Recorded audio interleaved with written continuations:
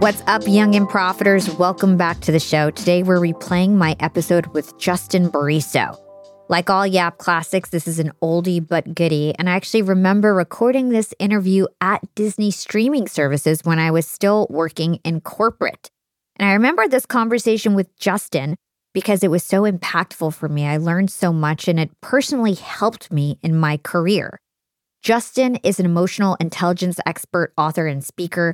Over 1 million people a month read his column on Inc.com, and his work has been published by Time, Business Insider, Forbes, and more. In this episode, we're breaking down the components of emotional intelligence, or EQ. We talk about why EQ is action-oriented, how our brain's emotional programming makes self-control so difficult, and why negative feedback is actually truly a blessing.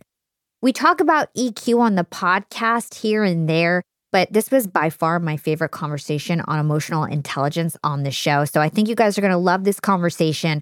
Without further delay, here's my interview with Justin Bariso. In your own words, could you introduce yourself to our listeners and tell us how you got into EQ and how you became an expert in this field? Yeah, sure. So I have probably a much different journey than most people. I worked about 13 years for a nonprofit in New York City. Well, started in New York City. And it was a great experience for me because it was a very mission-driven organization, very forward-thinking, very people-oriented. And so that was kind of where I, earned my chops and got training. And beyond just like training in dealing with people, I had some great mentors. So, I saw how to actually put that training into practice, managing small teams, which eventually became larger teams. But then some years later, my wife and I actually got pregnant, and this was very unexpected for us. We weren't planning to have kids. And my wife is from Germany. So we made the decision, maybe an unorthodox decision for some, but we decided to move to Europe, to Germany, actually, to be closer to her family. That was about 8 years ago. And so I took all this training and experience that I had, and I kind of, went out on my own, and I started consulting just freelance originally for different organizations. And I was helping German executives. The German thinking in the workplace is much different. I mean, the American workplace has a lot to work on too, but I would say in many ways the German thinking was even behind quite a bit. Like I'll share, there's a phrase that's very popular in German, and loosely translated, it says, to not get scolded or to not get cursed out is enough praise. So that's their kind of thinking, that is in a lot of companies typical over here. So I was taking a lot of what I had learned and bringing it over here and helping German executives. And then eventually just kind of stumbled into writing about this whole journey, and it became more and more emotional intelligence focused, just based on what I had experienced, but then noticing too that there was kind of a gap because I was doing a lot of research in emotional intelligence. And, a lot of the writing I noticed was, Goleman's book was already 20 years old. It's brilliant, but it was 2 decades old. Bradbury's stuff was almost a decade old. And there wasn't, I found, a lot of very relatable, very practical material. So I started filling in this, what I felt was a gap in the space. And I did that mainly through my column, which is on Inc. Inc.com. To me, it kind of proved that there was a gap because the column just took off. I mean, in the beginning, I had, I think, my first column had a couple thousand readers, and within a few years, it was, well over 1 million. I think we're averaging 2 million a month now. So it seems like something people were hungry for. What is emotional intelligence has kind of gone through a resurgence because you have a younger generation of workers that didn't know it from the 2 decades ago. And also just they wanted real life examples. What does this look like? And how can I improve mine? And that kind of thing. Yeah. Okay, let's get into really dig deep into emotional intelligence. To give my listeners some background on this topic, the term emotional intelligence was coined by Daniel Goleman back in 1995. And it was really thought of as the missing link in regards to people with average IQs outperforming those with high IQs 70% of the time. So this really threw a massive wrench into what many people had always assumed to be the source of success, which was previously thought to be IQ. And, now more and more findings are showing that EQ is actually the it factor when it comes to success. So in your own words, Justin, tell us why EQ is so important to one's success. We're emotional creatures, right? We operate many times on emotion. We have the ability to also be rational creatures. Different areas of our brain operate when we're under high stress or when we're in an emotional situation. So emotional intelligence is all about identifying, understanding, and managing those emotions. It's not about eliminating those emotions. Some people think, emotional intelligence, you're trying to turn people into robots. Not at all. Emotional intelligence is about finding that balance between the rational and emotional thought, because you don't want what might be described as rational thought without emotion. You don't want that because we're emotional creatures. Emotion is great. It motivates us. It inspires us. On the other hand, we've all been in situations where we did or said something that we later regret. And oftentimes it's because we're in an emotional moment and we're not in the practice of managing or even understanding at times what those emotions are and how they're affecting us. So my job is to help people understand the role that emotion plays in their decision-making, in their behavior, and then see how to understand that and how to manage that. And I try to condense that into one very simple, easy to understand sentence. And it's emotional intelligence is making emotions work for you instead of against you. Very cool. And so in your book, you say that we're living in an era of post-truth. And that this era of post-truth makes it more essential for us to be great at emotional intelligence or improve our emotional intelligence. You say in this era of post-truth, we lose the ability to think for ourselves and that our personal beliefs have become more influential than objective facts. So can you tell us more about this era of post-truth idea? Because I found it so intriguing. Sure. Well, a lot of the way we're educated nowadays is through the media, right? And the media on many different sides is oftentimes biased information. So, we're getting facts presented us through a certain lens. And again, that's regardless of political affiliation or reporter. All of us are influenced by our own respective upbringings, our training, all the above. And so the media is exactly the same. So a lot of times it can be very difficult to know what is true and what is false, what is exaggerated, all the above. Mm-hmm. So emotional intelligence can help us because it helps to kind of separate that and to see what is exaggerated, to see what is not exactly might be coming through factually or might be biased in one way or the other. And it's all about being able to read the news, to be able to see a situation. We all know that a situation can look different. Let's say a situation at work, depending on what perspective you're seeing it. The boss sees it different from the employee, who sees it different from someone outside of the team. So being able to kind of recognize those perspectives and again, finding that balance with emotion. So letting emotion influence how we think and how we examine facts and situations as they're presented to us, but not letting our emotions run away with how we judge those situations. Got it. So I recently had Scott Adams on the show. He is a cartoonist. He created Dilbert. Yes. And he wrote this book called Win Bigly. And it's all about how Trump used persuasion strategies to win the 2016 election. And it got me thinking, do you think that persuasion and emotional intelligence are connected? Oh, yeah, for sure. We need to tap into someone's emotions to persuade, right? And we talk about, for example, just think about any presentation, any sales pitch, any political speech that's given. They can cite statistics and they can cite facts. And it can all be very interesting and it may all be very logical. And you may walk away saying, oh, yeah, I should vote for that candidate, or, oh yeah, I should buy that product. But if it doesn't touch you on an emotional level, you will not do those things, So emotional intelligence and persuasion are definitely connected because persuasion is all about combining that data, the facts, with a story, with something that touches a person. And once you do that, then you can motivate people to act. Totally. So let's define what emotional intelligence is. In your book, you give a definition. You say it's the ability to monitor one's own and others' emotions and use this information to guide your actions and thinking. And your personal definition of emotional intelligence is the ability to make emotions work for you instead of against you.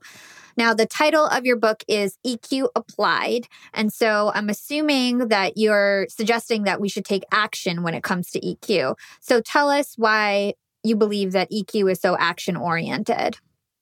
It starts off with self-awareness. We kind of break down, and, I don't take credit for this. Goleman, as you said, he was big in popularizing the idea of emotional intelligence, which originally started with two college professors, Peter Salovey and John Mayer, who really, they kind of pioneered the research. But Goleman's book is what really opened it up to the masses. Mm-hmm. And one of the first domains or facets of emotional intelligence is self-awareness.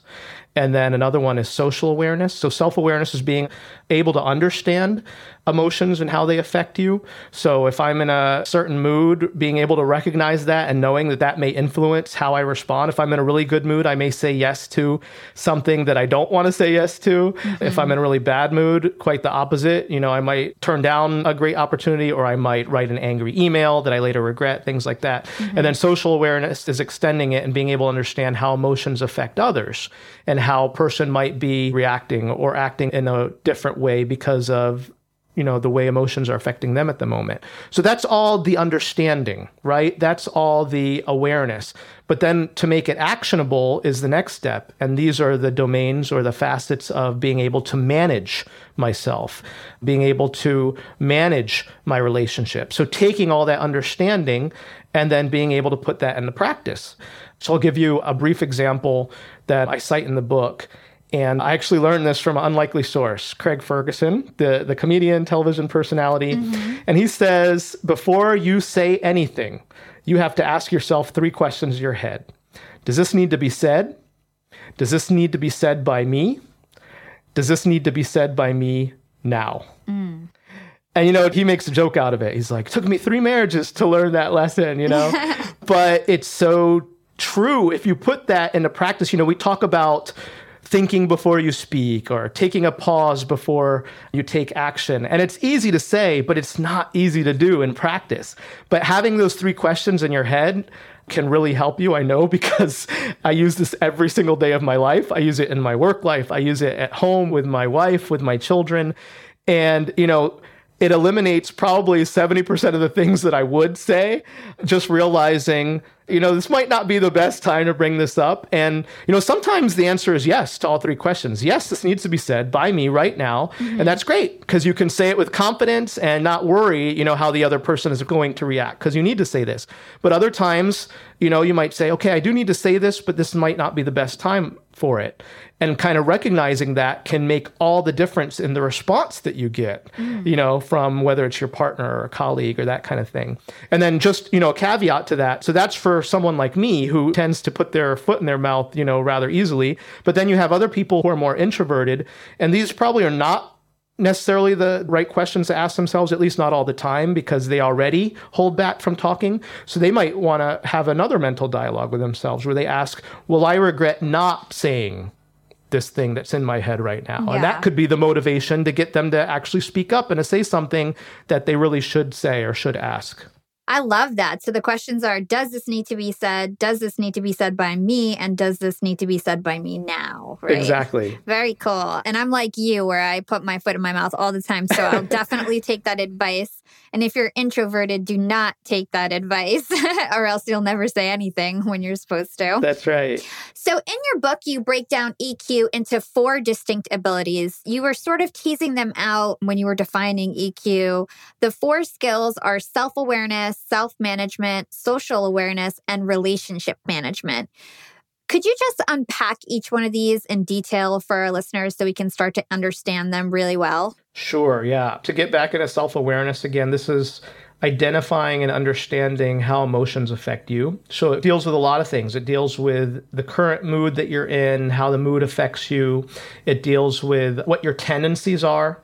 So, for example, what kind of emotions tend to influence my decision making? Do I tend to make decisions when I'm angry that I later regret? I mean, most of us do, right? But kind of identifying when that happens, we're all going to make those type of mistakes. But when you identify when that happens, it helps you to understand when it's happening or while it's happening. And then the goal is to understand even before it happens, so that you can make adjustments. And like we said, nobody's perfect. So you will continue to make mistakes and will continue to be emotional creatures. But identifying that can help you to make better decisions, can help you make decisions that are more in harmony, with your values and your principles. So you're not making so many or doing so many things or saying so many things that you regret. So that's self-awareness. Self-management, as we mentioned, is now putting that into practice. So what are the techniques? And I go into these in detail in the book, and we just talked about it too. What are questions I can ask myself? What are exercises that I can practice to help me not only to understand how these emotions are affecting me, but to be able to actually act differently? If I act the same way over and over again, if I always tempted to get in an incident of road rage every single time I get cut off on the highway, how can I change that habit? Because, habit change, and I know you interviewed someone recently that's talking about this too. It's so hard to break habits, right? Especially bad ones. So what are the things I can do to help me change these emotional habits? That's the self-management side. Social awareness then is applying that to others. So how can I understand others? How can I have empathy for others? One of the greatest lessons I've learned in my own research with emotional intelligence and writing the book, I had the chance to interview Chris Voss, which I think you interviewed Chris Voss too. Is that right? Isn't he awesome? He's amazing. That was one of my favorite interviews. And the one you mentioned before about habits was Nir Eyal, and he's great too. Yeah. Nir Eyal, I thought so. Yes. So I got to interview Chris Voss with the book, who, for those that weren't able to hear that episode, he was the FBI's lead kidnap negotiator for a number of years. And he's the one that taught me. I thought I knew empathy. Well, Chris Voss taught me empathy at another level, because he's the one that taught me this amazing phrase: empathy does not equal agreement. And in just those few words, he was dealing with these kidnappers, these terrorists, criminals, and he had to learn to develop empathy for them, because that's the only way he would ever get to persuade them to, change their course of action. So of course he couldn't agree with them. They were hardened criminals. They had broken the law many times in severe ways, but he had to understand where they're coming from if he had any chance of, changing their mind. And so here's the social awareness, is understanding other people. Now we may differ very much from them as far as their thinking, their ideology, or even, let's put it in a very simple context at work. Let's say someone comes to you with a complaint, and it's very hard to relate to that because, what they're complaining about. You've had to deal with that before, and, you're like, man, what is the big deal? Just toughen up. It's not such a hard thing to do. But you have to understand the feeling that they're dealing with, okay? Maybe you weren't overwhelmed by that certain thing, but you have been overwhelmed at work. And if you can relate to that feeling of being overwhelmed, now you can start to understand that person. Now you can relate to them better, and they'll be much more willing now to hear what you have to say. So that social awareness is being just able to understand others and how emotions are affecting them. And then the final kind of maybe hardest one is relationship management. And that's where you're taking all three of those other facets and putting them together and managing your relationship with others so that you are able to build trust with others, so that you're able to give and provide value in those relationships, and you're going to get value in return. Because when people trust each other, whether it's on the same team, whether it's at home, to partners, now you're going to get much more out of that relationship. So that's relationship management. Let's hold that thought and take a quick break with our sponsors. Young and profiters, they may call me the podcast princess, but I'm also the LinkedIn queen. I've been a LinkedIn influencer for 6 years now, and I teach one of the most popular courses about LinkedIn. And I love to teach sales on LinkedIn, because when it comes to B2B sales, LinkedIn has got that on lock. LinkedIn is where all the decision makers are hanging out. There are 180 million senior level decision makers on LinkedIn and 10 million C-suite decision makers. These people are on LinkedIn and they're in the mode to buy. They're using LinkedIn for their buying journey, to research vendors or sales reps that they might work with, to look up how to solve their problems, to learn from industry thought leaders. They are in the mode to buy, whereas on other platforms, they're in the mode to be entertained. You want to get them in the right mindset. You want to cut through the noise with LinkedIn ads. In fact, 79% of B2B marketers rate LinkedIn as their top channel for paid media. And LinkedIn has the best targeting because they've got all these different inputs. People are putting their resume basically up on there. And so there's so many keywords that they can use to target the right decision makers so they can hear about how you solve their problems. And I've got a special gift for all you young and profiters who want to try LinkedIn ads. You can get a $100 credit. LinkedIn was super generous. If you want to make B2B marketing everything it can be and get a $100 credit on your next campaign, go to linkedin.com/YAP, YAP. Again, if you want to claim your credit, go to linkedin.com/YAP. Terms and conditions apply. Young and profiters, Yap Media is growing so fast. I have 10 open roles just this month. In the past, it would take me so long to find hires. I have to go on all these different job sites. I have to create my own skills assessments. That's why I let Indeed do a lot of this heavy lifting for me. Indeed is the powerful hiring platform where I can attract, interview, and hire all in one place. Indeed has things like skills assessments, where when we have specific roles, we can find an assessment that matches that role and we can make sure they have the skills that we need. Then I can focus on culture fit. I can make sure they're scrappy enough and are obsessed with excellence and do all the things that we need to do for them to fit in at Yap. And Indeed streamlines hiring with powerful tools like Instant Match. An Instant Match basically matches you with candidates as soon as you put up a job post with people who are qualified right away. It's instant. And the best part is it gets better as you use it. So now when I use Indeed, especially when I'm hiring for similar roles, I get people right away where they know that I'm going to like the candidates because they can see what my preferences were in the past. It gets better as you use it. According to US Indeed data, the moment Indeed sponsors a job, over 80% of employers get candidates whose resumes are a perfect match for the position. It's like waving a magic wand that gets better as you use it. So I love using Indeed. We've found a lot of our A players on there. Join more than 3 million businesses worldwide who count on Indeed to hire their next superstar like we do at Yap Media. Start hiring now with a $75 sponsored job credit to upgrade your job post at Indeed.com/profiting. Offer is good for a limited time. Claim your $75 sponsored job credit at Indeed.com/profiting. Again, that's Indeed.com/profiting. And support the show by saying you heard about it on Young and Profiting Podcast. Again, it's Indeed.com/profiting to get your $75 credit. Terms and conditions apply. Need to hire? You need Indeed. Young and profiters, we are all making money. But is your money hustling for you? Meaning, are you investing? Putting your savings in the bank is just doing you a total disservice. You got to beat inflation. I've been investing heavily for years. I've got an E-Trade account. I've got a Robinhood account. And it used to be such a pain to manage all of my accounts. I'd hop from platform to platform. I'd always forget my Fidelity password, and then I have to reset my password. I knew that needed to change because I need to keep track of all my stuff. Everything got better once I started using Yahoo Finance, the sponsor of today's episode. You can securely link up all of your investment accounts in Yahoo Finance for one unified view of your wealth. They've got stock analyst ratings. They have independent research.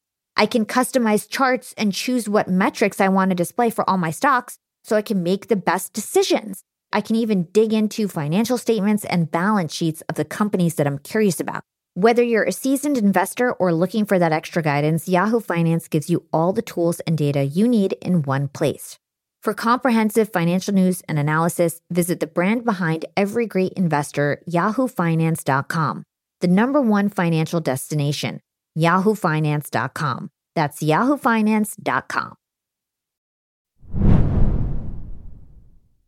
From my understanding, emotional intelligence, the crux of it is really about cultivating self-control.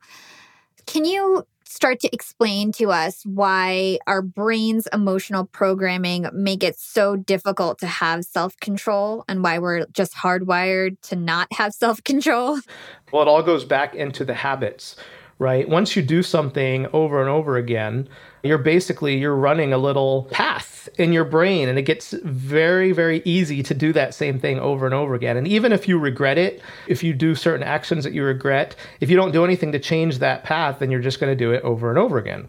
So here's an experience I write about in the book to illustrate this. It's my own experience, actually. As I mentioned, I have small children, so I might take my children to the park, and, I'm always checking my email, right? So I open my phone, I get a message or I get an email, and they are trying to play with dad. I'm trying to respond to this email or this message. I get frustrated. Next thing you know, I'm like yelling, just leave me alone for a second. I got to respond to this. They end up in tears, and like, it's just this horrible scene. Who's at fault there? Okay, well, you could say I'm at fault, but if we break it down even further, the children are just trying to get my attention, which I've kind of promised them because I'm taking them to the park. I'm trying to do something for work at the moment, which isn't bad within itself. But the real problem, the underlying problem is I'm trying to multitask, and I happen to be the worst multitasker on earth. I've discovered this about myself. But I would hate it when that happened, and I'd apologize to my kids, and then what would happen? I'd do the exact same thing the next day or the next week. So I eventually had to build self-awareness. I had to say, look, I'm doing this over and over again. I have to recognize that, and I have to do something to stop it. So you can't just get rid of a bad habit. You have to replace a bad habit. So I had to tell myself, okay, I have to completely silence my phone, turn off notifications and everything if I'm taking my kids to the park. Because if I try to do both things, it's going to end up bad.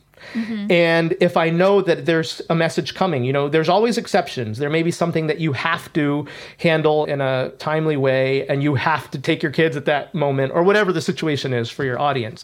But if you run into one of those situations, now you have to make the adjustment. So I have to tell my kids, look, you have my full attention.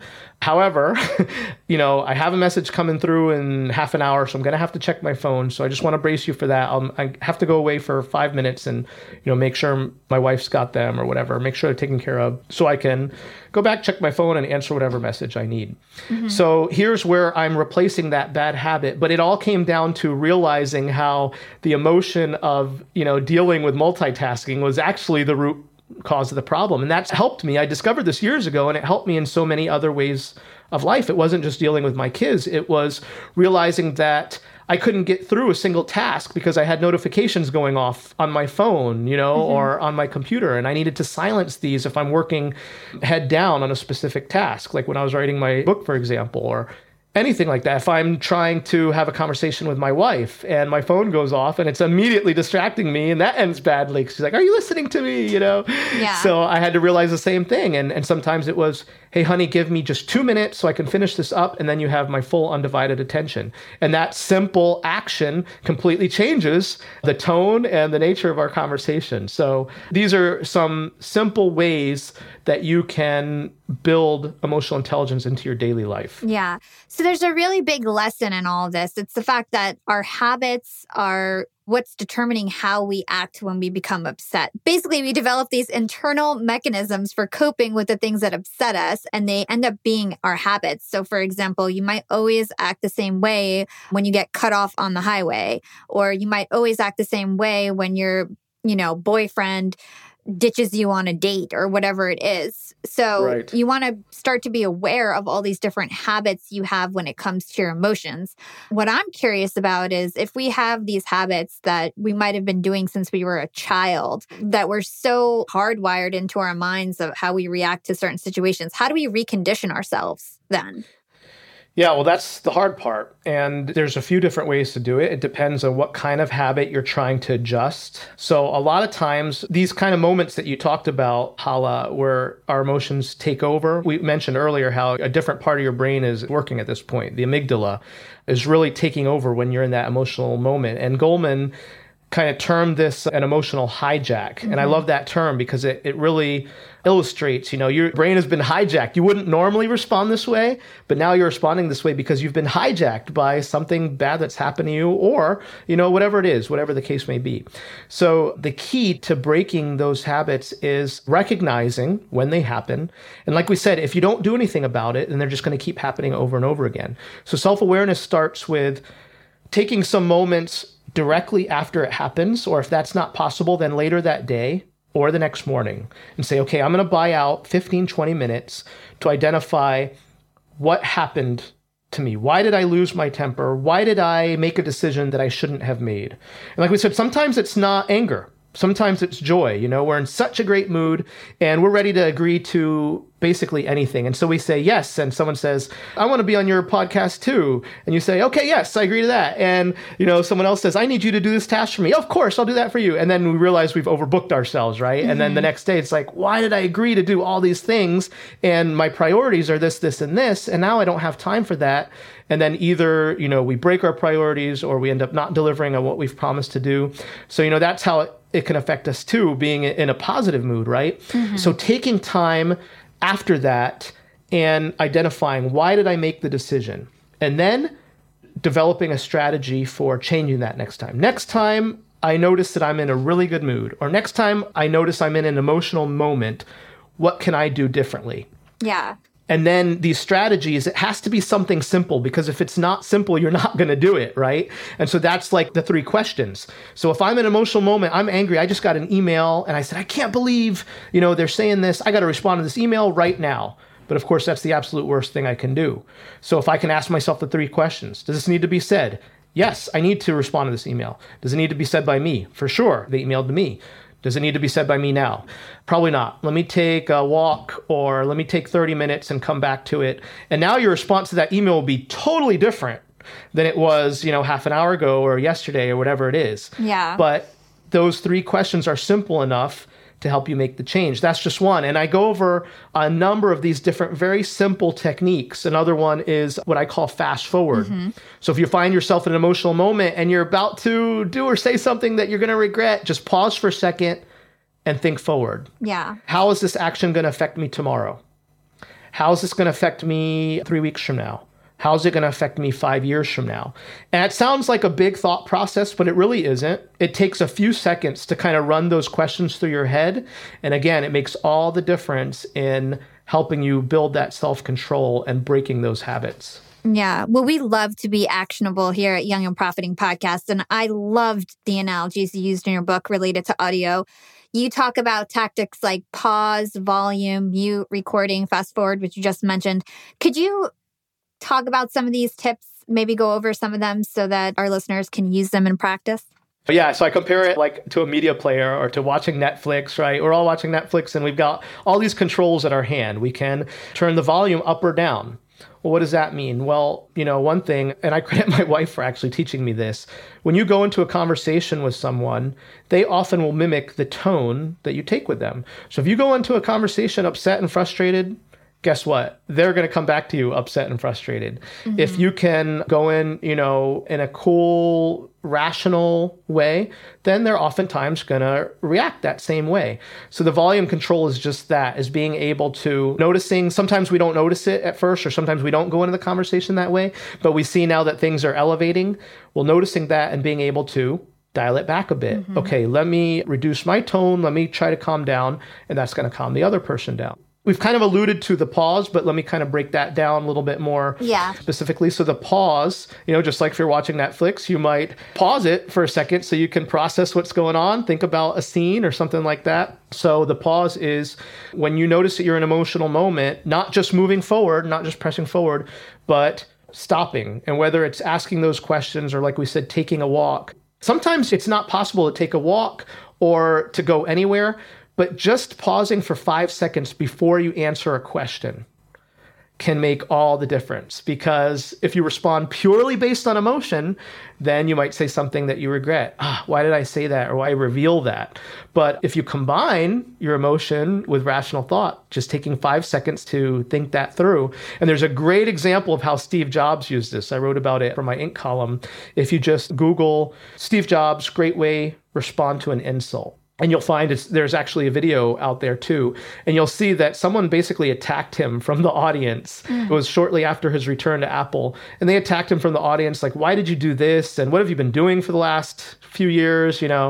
And you'll notice that the first thing he does, he doesn't respond at all. He takes a drink of water. He says a brief comment, I can't remember off the top of my head, but it takes him about 30 seconds before he gives the man a full answer. And the first thing he says is, the problem with this situation is that gentlemen like this are many times right. and he agrees with the man. And you can feel how he just gains the whole audience. And then he turns the answer into really, persuade the audience to his way of thinking. But it all starts with that pause. And it just shows how powerful pausing for a few seconds before taking action is. So we talked about the pause. We talked about fast forward. Mute recording. Mute, yeah, exactly. So sometimes we need to shut up because if we continue speaking when someone else is in an emotional moment, it's not going to do any good. They're not listening to us. We're not making any headway. We're not being persuasive. Whereas if we just mute ourselves, then that gives us the ability to move on to the next tool, which is recording. And it's just listening to what they have to say. And listening is such a learning exercise, right? You're not recording to get something you can use against them in a future way. No. Again, we go to, it's all about understanding. Social awareness is about empathy and understanding. Why do they feel the way they do? Why are they upset right now? So just muting and then recording, listening to what they have to say can help you get to the root cause of whatever problem. Maybe it has nothing to do with you. Maybe they're in a bad mood because of this or this that happened in their day, and that can help you to see, okay, I just need to come back to them at a different time. Or maybe it is something that you said or did. Okay, why do you feel that? Have I done something to upset you? Yeah, well, remember last week you did this and this? Oh man, that has nothing to do with our conversation right now. But, by listening first, you see that you've actually done something, or, they're carrying something with them that you would never have learned if you didn't know to just, mute yourself for a second and record what they have to say and turn it into a learning exercise. Yeah. So all of these have just like a central theme, which is about like stepping back and trying to see the situation for what it is rather than how you feel in it. Exactly. And make no mistake, I do not argue that this is an easy practice. It takes years to develop. But the thing is, if we're not aware in the first place, we're not going to do it. And if we don't practice, we're not going to do it. Elite athletes, they get to be elite because they practice these movements, what they do over and over and over and over. They visualize what they're going to do in quiet moments.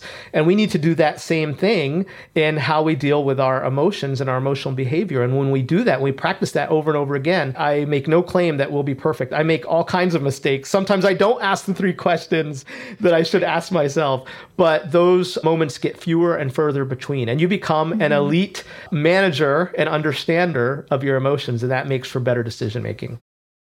We'll be right back after a quick break from our sponsors. Young and Profiters, as you may know, I launched my LinkedIn Secrets Masterclass a little bit over a year ago. It was my first course. And so far, I've generated well over $500,000.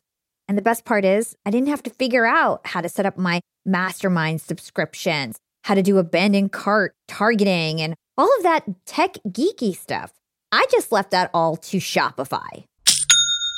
Shopify is the global commerce platform that helps you sell at every stage of your business. And if you're in that I need to sell more with less stage, Shopify Magic is your AI superpowered sidekick ready to whip up captivating content that converts.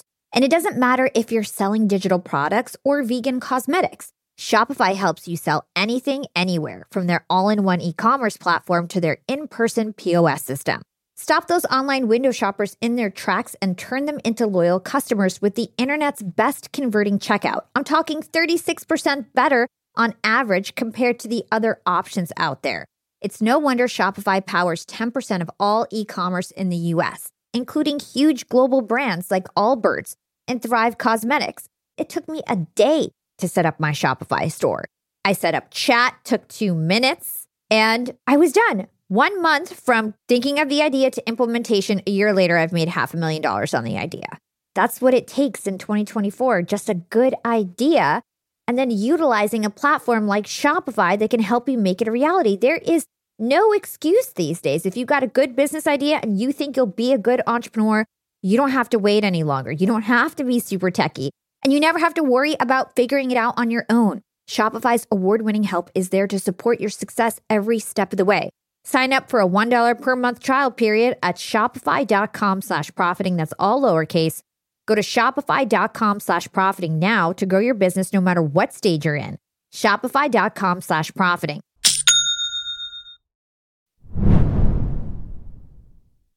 Tell us why putting our emotions into words can be helpful. Sure. Yeah. So I use an illustration in the book. If you go to a doctor, for example, and you tell them you're in pain, okay, where are you in pain? Yeah, it hurts here in my arm. Okay, where exactly on your arm? Here in my elbow. Okay, what kind of pain are you feeling? Is it sharp? Is it dull? Yeah, it's a sharp pain. Okay, when do you experience it? Exactly when I do this movement. So the doctor's goal is to get you to be more and more specific with what's bothering you or what's affecting you so that he or she can properly diagnose the problem. And that's the same thing with our emotional behavior. Maybe I'm upset about something. I recognize that. I'm in a bad mood. Okay, why am I in a bad mood? What kind of bad mood am I in? Well, I'm very frustrated. Why am I frustrated? I'm frustrated because of this, this, and this, but it all started this morning when my partner said this to me. Okay. Why did that bother you so much? Well, it bothers me because he or she has been spending so much time at work lately and I'm not getting enough attention. So, being able to put your feelings into words and kind of walking through that exercise helps build that self-awareness, helps build social awareness too. And it can help you diagnose what's going on so that you understand better.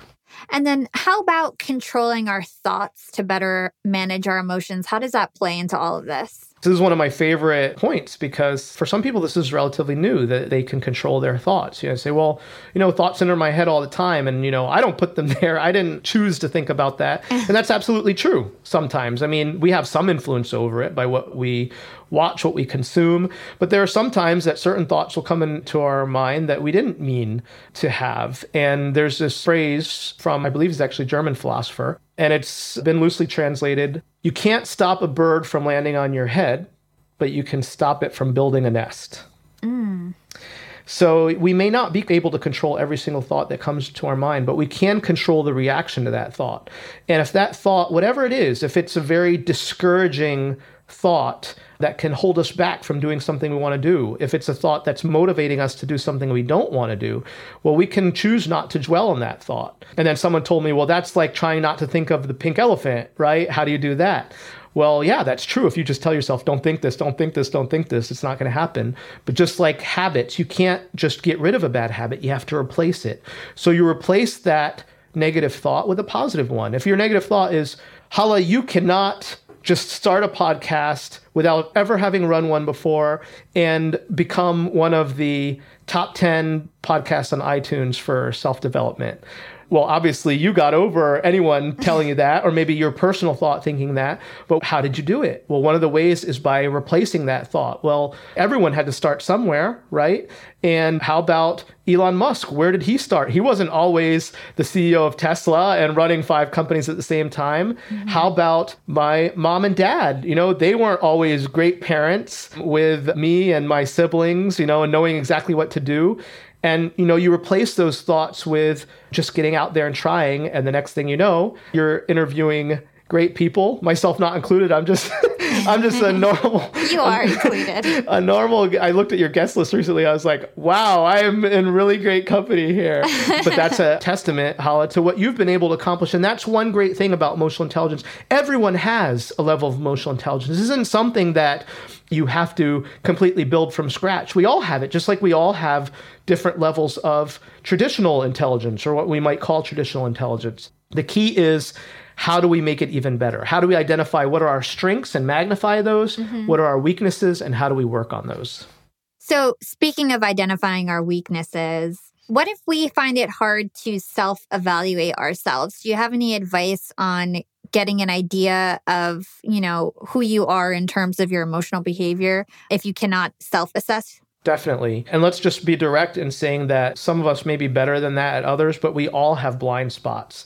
We all have things that we're missing. And I'll listen to this podcast whenever it goes live and I'll be like, oh man, I didn't realize I was saying it like that. I kind of meant something a little bit more like this, And so getting perspective from others, having conversations with others, and specifically with people that you trust, people that you can ask the hard questions to. How do you think I'm managed in this regard? Or even better, where you think you may not have problems, ask others that you trust for that kind of feedback. And, in the book, I talk about the type of people that you can use for that. So if you're in a relationship, asking your partner, your boyfriend or girlfriend or your spouse, that's one of the great people in your life that you can bounce this off of. But if you have close friends, you can do the same. If you have a mentor at work or a colleague that you really trust, and telling them off the bat, look, I don't want you to tell me just what you think I want to hear.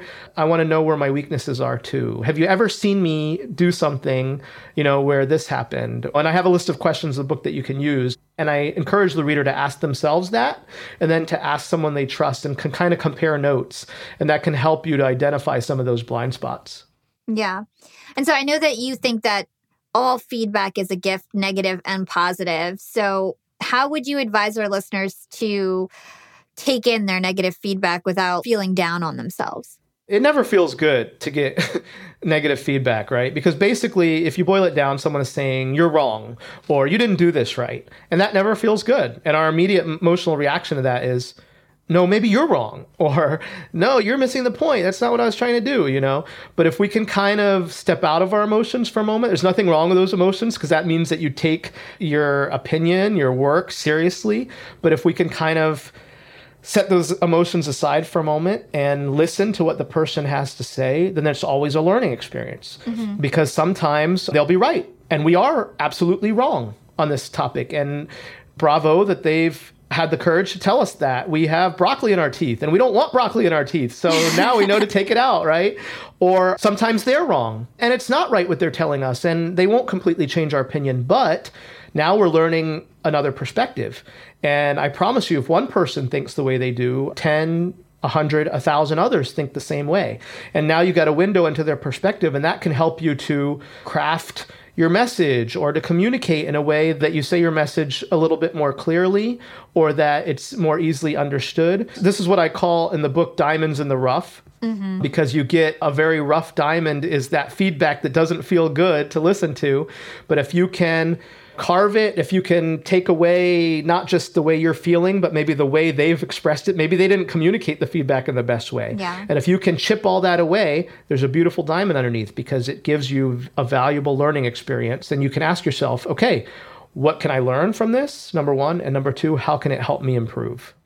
Exactly. And self-improvement is not an easy thing. It's not easy to look at yourself and look at your negative attributes and decide that you're going to change them and accept them. Accepting these negative things about yourself is tough to do, but it's part of the journey. So on the flip side, how about compliments? Everyone likes to be praised. Everyone likes to be complimented. But how do we need to keep ourselves in check when it comes to these things? Yeah, as you said, we all love that. We all love to feel that we've done well or that someone enjoys what we do. And that's great. And I think in the world, we get a lot less of that than we should. Going back to the experience of the German executives I worked with, they were not used to at all ever hearing anything positive about that work. And that's just an awful situation that I was trying to help change, on a small scale. So there's not enough praise. There's not enough commendation. But on the flip side, as you mentioned, you have to be aware that some people will use that. There was an interesting study I mentioned in the book about clinically diagnosed psychopaths and sociopaths and their ability to use empathy. And before I came across this research, my thinking was, well, they lack empathy. And that's true on one perspective, but the reality is what this research is proving is that these types of people have the ability to control their empathy. They can kind of switch it on and off. And so they can use that. They can turn on the charm, so to speak, to flatter someone, to praise someone, to get on their good side, to get them to agree to things, to manipulate them. And so being aware of that, and this is what what I describe in the book as the dark side of emotional intelligence, being able to use these skills, in a very manipulative way. How do you guard against that? Well, it comes back to increasing your own emotional intelligence, because if you can identify when people are doing that, and I'm not saying to second guess anytime anyone gives you a compliment, not at all, but being able to identify when someone is trying to butter you up or manipulate you or use emotions in a way to persuade you in a way that gets you to do something that's not really in harmony with what you want to do, it's important to be able to realize that. Yeah, I love this topic. EQ is normally talked about in a very positive light, but like you said, there's a dark side of EQ. For example, the Journal of Nonverbal Behavior stated that those who tend to exploit others for personal gain were also good at reading those people's emotions. So I thought that a really fun way to close out the episode would be with some real life examples of positive and negative EQ. And I thought Steve Jobs was a great example of somebody who used it both positively and also used it to not manipulate his workers, but I guess get things done in not such a positive way. So could you just shed some light on how Steve Jobs used EQ in his career? Sure. Well, readers that do end up taking a look at the book, they'll see that I start the book with the example of Steve Jobs just because he's such a great case study on both sides of emotional intelligence. So he had the ability to inspire. If you ever watch one of Jobs' keynotes, they're much different than what we watch now from Apple. I mean, I'm an Apple fan. I use Apple devices, but the keynotes are nowhere near what they used to be with Jobs at the helm. He used emotion to build a feeling and an emotional connection to an inanimate object, a product, Obviously, they still succeeded that to an extent. But, he was able to do that on a very large scale. He was able to do that with his workers. Not everyone might know that when he left Apple the first time, a big group of workers actually followed him to his startup, which was named Next. And this was interesting because Jobs at that point, he was like 31 years old. He was very brash, very cocky, sure of himself. Why would people follow him? Well, it was because he also knew how to get the best out of people, and he was able to, and I interview one of his person that worked with him very closely for a number of years. And she talked about, she did her best work under Steve Jobs because he knew how to get the best out of her. So those were some of the positives, but he also knew how to really at times manipulate people. He spoke down to them, and he made some regrets. Walter Isaacson's biography on Jobs, which he had, all this access to Jobs, countless interviews and with his family. And Jobs admitted that, there are certain things that he was not proud of, how he dealt with his family and this kind of thing. So, again, and this goes back to the crux, which is emotional intelligence can be used in different ways. And so in addition to learning how to develop ours and how to use it, it's everything that comes along with it. What about the moral character and the integrity? How can we use it in a way that we can be proud of? Yeah. And so how about a leader who does it totally right? I know the CEO of Microsoft might be a great example, but I'll let you choose who you want to discuss. Yeah, I say this with a grain of salt because a lot of these people I haven't met personally. So you name a great one. CEO of Microsoft has done a great example with his communication, but I don't know Satya Nadella personally. I haven't worked with him on a personal basis. So I'm hesitant to say someone is a great example of emotional intelligence, but I love to pull out specific actions and examples. So one thing that he's done in the past, it was a time where Microsoft programmers were working on this artificial intelligent bot, and they were trying to work on the way that it processes and responds to communication. It was called Tay. And it was a quickly lived experiment because this bot, Tay, it learned really quickly, but it learned in the wrong way. And it was starting to spew out very racist messages and vulgar messages, and they had to shut it down. And it was the talk of the town. It was the headline of every major tech blog and Business Insider and Inc. and all these things.